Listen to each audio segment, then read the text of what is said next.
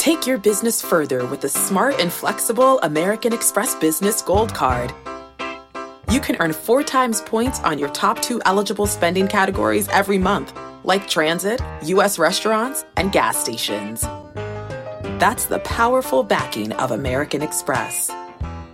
4 times points on up to $150,000 in purchases per year. Terms apply. Learn more at americanexpress.com/businessgoldcard.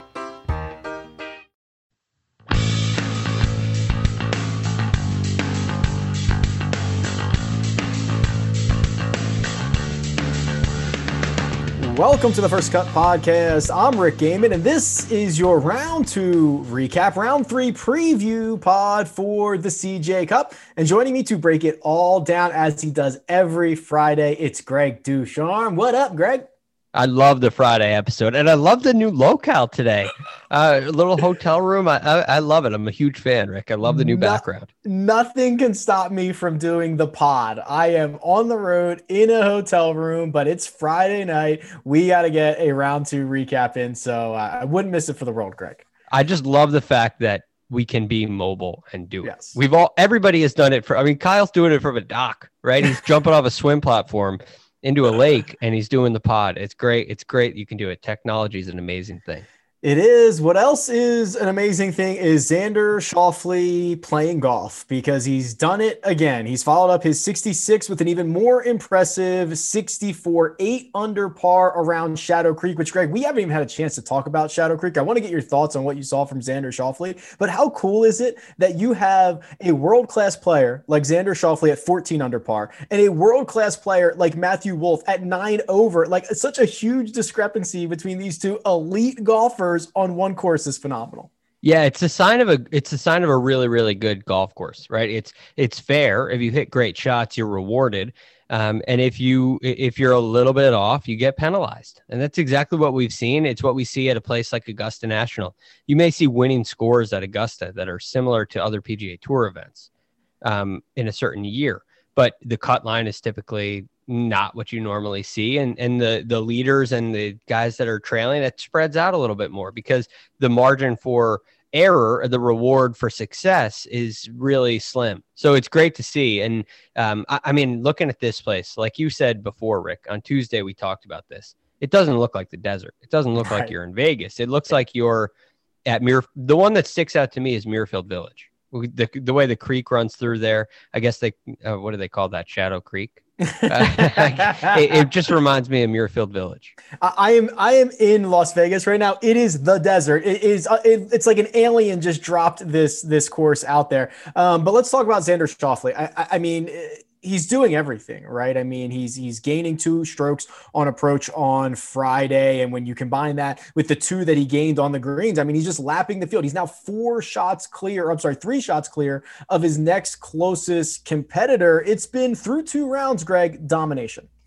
You know, I wish on our fantasy pod and our preview, we were a little heavier on Xander. Now, we always give him a positive sign. Yeah. But on a New Breed of Golf, I went pretty heavy with Xander because after thinking about it for a couple of days, I was like, man, you know, this is the strategy here for me was go with a guy like Xander because he's so well-rounded. And when you go to a place that you don't know, you go to a golf course that seems like it's tough, but you don't really know. You don't know if it's going to demand great iron play. You don't know if it's going to demand great tee shots or short game or putting. Well, Xander has no holes. We talk about how Justin Thomas has no holes all the time, but he does. I mean, Justin Thomas does have a couple of areas you could almost call a hole. The driver is something where he sprays it. JT's a losing putter. He's a negative putter. So if there is a hole, it's a very small one, but he's a negative putter. Xander is just solid everywhere. Xander is in now. JT is the best iron player in the game, so he has that ceiling, which is why he contends so much. Where Xander's a little more flatline, but his worst of the major strokes gain categories, his worst rank last year in 2020 was 37. He's inside the top 37 in everything. And so when it starts to click and he gets the putter going and he starts to feel it with the iron play a little bit, this is what can happen. And this is going to be a great test for him going forward because, Rick, we've talked about this on countless occasions. This is what we want to see Xander do for the next step. What does he do as a 36-hole leader? Can he get the job done? And look, it's not going to be easy, but it's definitely something I'm watching for. It's here right in front of us. Yeah, he has not historically won from ahead. So we will see if 3 shots over 2 rounds is enough for guys playing as well as he is. His closest chaser is Tyrrell Hatton, who, Greg, first of all, the jet lag did not affect Tyrrell Hatton in any way. He just carried the momentum from his victory at the BMW PGA Championship. Let me make sure I get it right, on the European Tour, all the way here to Las Vegas, and he is 11 under par, rounds of 65 and 68. But in true Tyrrell Hatton fashion, let me read you his scores on the back 9. This guy's an absolute maniac. He goes par, bogey, birdie, par, birdie, bogey, bogey, birdie, birdie. He's a nut job. He's so entertaining to watch. He's so entertaining. And it cost him a lot. I mean, he hit some loose iron shots down the stretch, but also some great ones. So he is leading the field through 2 rounds approaching the green, but today wasn't great. He lost a little bit approaching the green. And again, now, if you look at the leaderboard, the top 3 guys on the leaderboard, all guys we're going to talk about tonight, they are doing very well approaching the green. It's just something that we talked about leading into the event. It would be very important. And Hatton is first. But that being said, today he was 49th, but he was great off the tee. And he had a really nice putting day as well, which was 11th. So he kind of has that same thing where all parts of his game are really strong. And I don't see an area where, oh, well, Hatton with the putter is really weak. That's really a question. Or, oh yeah, but his bunker play is no good. There's not really an area of question for him.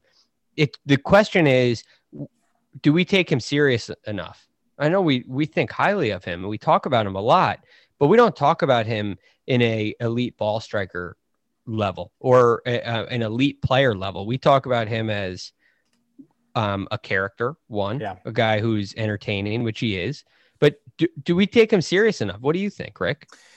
I don't think we do. I mean, he is never really classified as the top tier elite players, but he's won. I mean, if he were to find a way to win this, and even if he doesn't win it, I mean, he's won 3 times in his last 13 starts. If he won this one and it was 4 out of 14, like that would be bonkers. Like we would be talking about him in the same breath of Jon Rahms and Rory McIlroy's and Dustin Johnson's. It's just a lot of his success happens on the Euro Tour, and I feel like it takes so much to break through for us to take him more seriously over here. I think we're different than that. We talk about him a lot, but he does not have the gravitas like some of these other more established guys who have a lot more PGA Tour success, if that makes sense.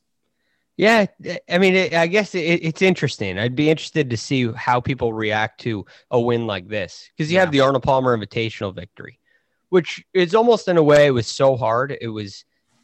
It almost didn't determine the best player. In a way, you could make that argument anyway. I'm not saying that's true. He played great, but it was so hard. It was like a disaster for everybody. And it was like a scratching and clawing to hang on. And he was the last guy standing. So you don't get the sense that he dominated. But in order for him to win this week, he's going to have to put on quite a performance over the weekend on a tough golf course in another great field. And I think it would be a great point of validation for him. So I'm looking forward to see what he can do. I think he is a great chaser for Xander, really putting Xander Schauffele to the test. One of our big sleepers leading into the week was Russell Henley. We liked him because he's such a good iron player. He continues to show that off at Shadow Creek. He's 5th in this field in strokes gained approach. He's rolling the rock beautifully. And this is the time of the week, Greg, where we say, okay, it's Friday night.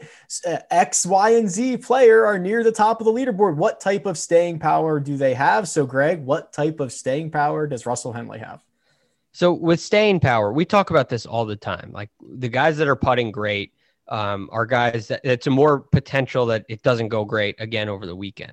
When you talk about a guy who's hitting the ball great, which he is off the tee, 17th off the tee through 2 rounds. He's 5th, as you said, approaching the green through 2 rounds. He's 2nd in putting. Many may look at that putting as a downfall. But the strength is, again, it's still with the irons. He's positioning himself on these greens to make a lot of birdies. And when your thumbprint as a player, when your strength is performing well, it's a good sign. So I think Russell Henley has real staying power here. It's why we picked him as a sleeper. It's why we were so high on him in DFS. And I think he's here to stay. Is he going to catch Xander? I don't think so. But I do expect, I think at this point, a top 5 looks really good for him. All right, well, let's see who can, if anyone, can catch Xander Schauffele. Looking towards the weekend, he is minus 120 to win, which, by the way, how cool is it to see the betting odds on the telecast, Greg? Now we got some live odds in there, baby. Let's go. Live odds. And it's not just on who's going to win, right? They got Rory getting up and down out of the bunker, right? They got some cool stuff in there. So it's exciting.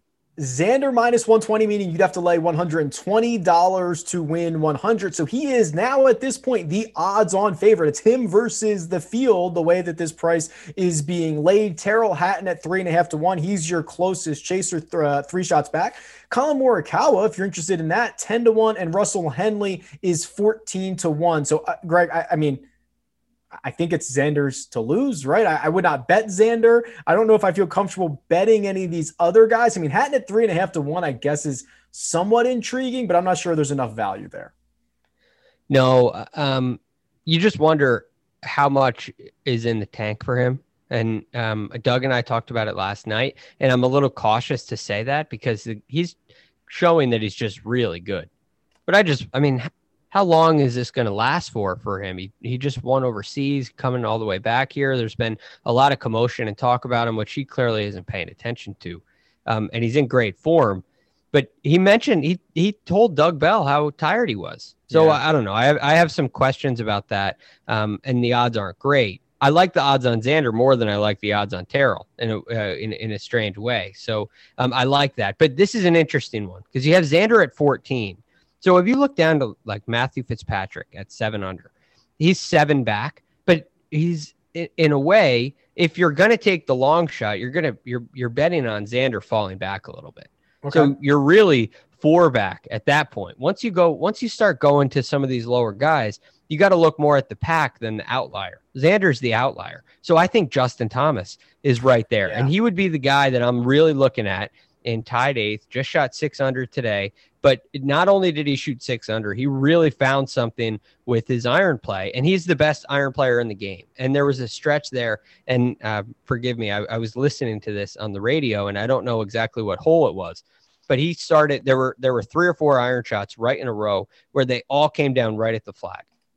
And he really started to find something, but he only through those 3 shots, he only got 1 birdie out of it. And then all of a sudden you turn on the TV later and he gets it all the way to 6 under, and it's very impressive. So he is now 4th approaching the green, and a loser putter, as you said, for the year, also for the week. So I think that's going to turn around, and he would be my guy to make a move. He's 20 to 1. He's 5th in the field in strokes gained from tee to green. As you mentioned, Greg, he is still a negative putter for the week, which is not uncharacteristic. But if he can go out and gain 2 strokes putting in a round on Saturday or Sunday, he puts himself in contention. And we're going to see how it all breaks down. We're going to be back after round 3, after round 4, to describe everything that we've seen. That right there is Greg Ducharme. You can find him on Twitter at TheRealGFD. You can find me at Rick Run Good. This has been The First Cut, and we'll catch you next time.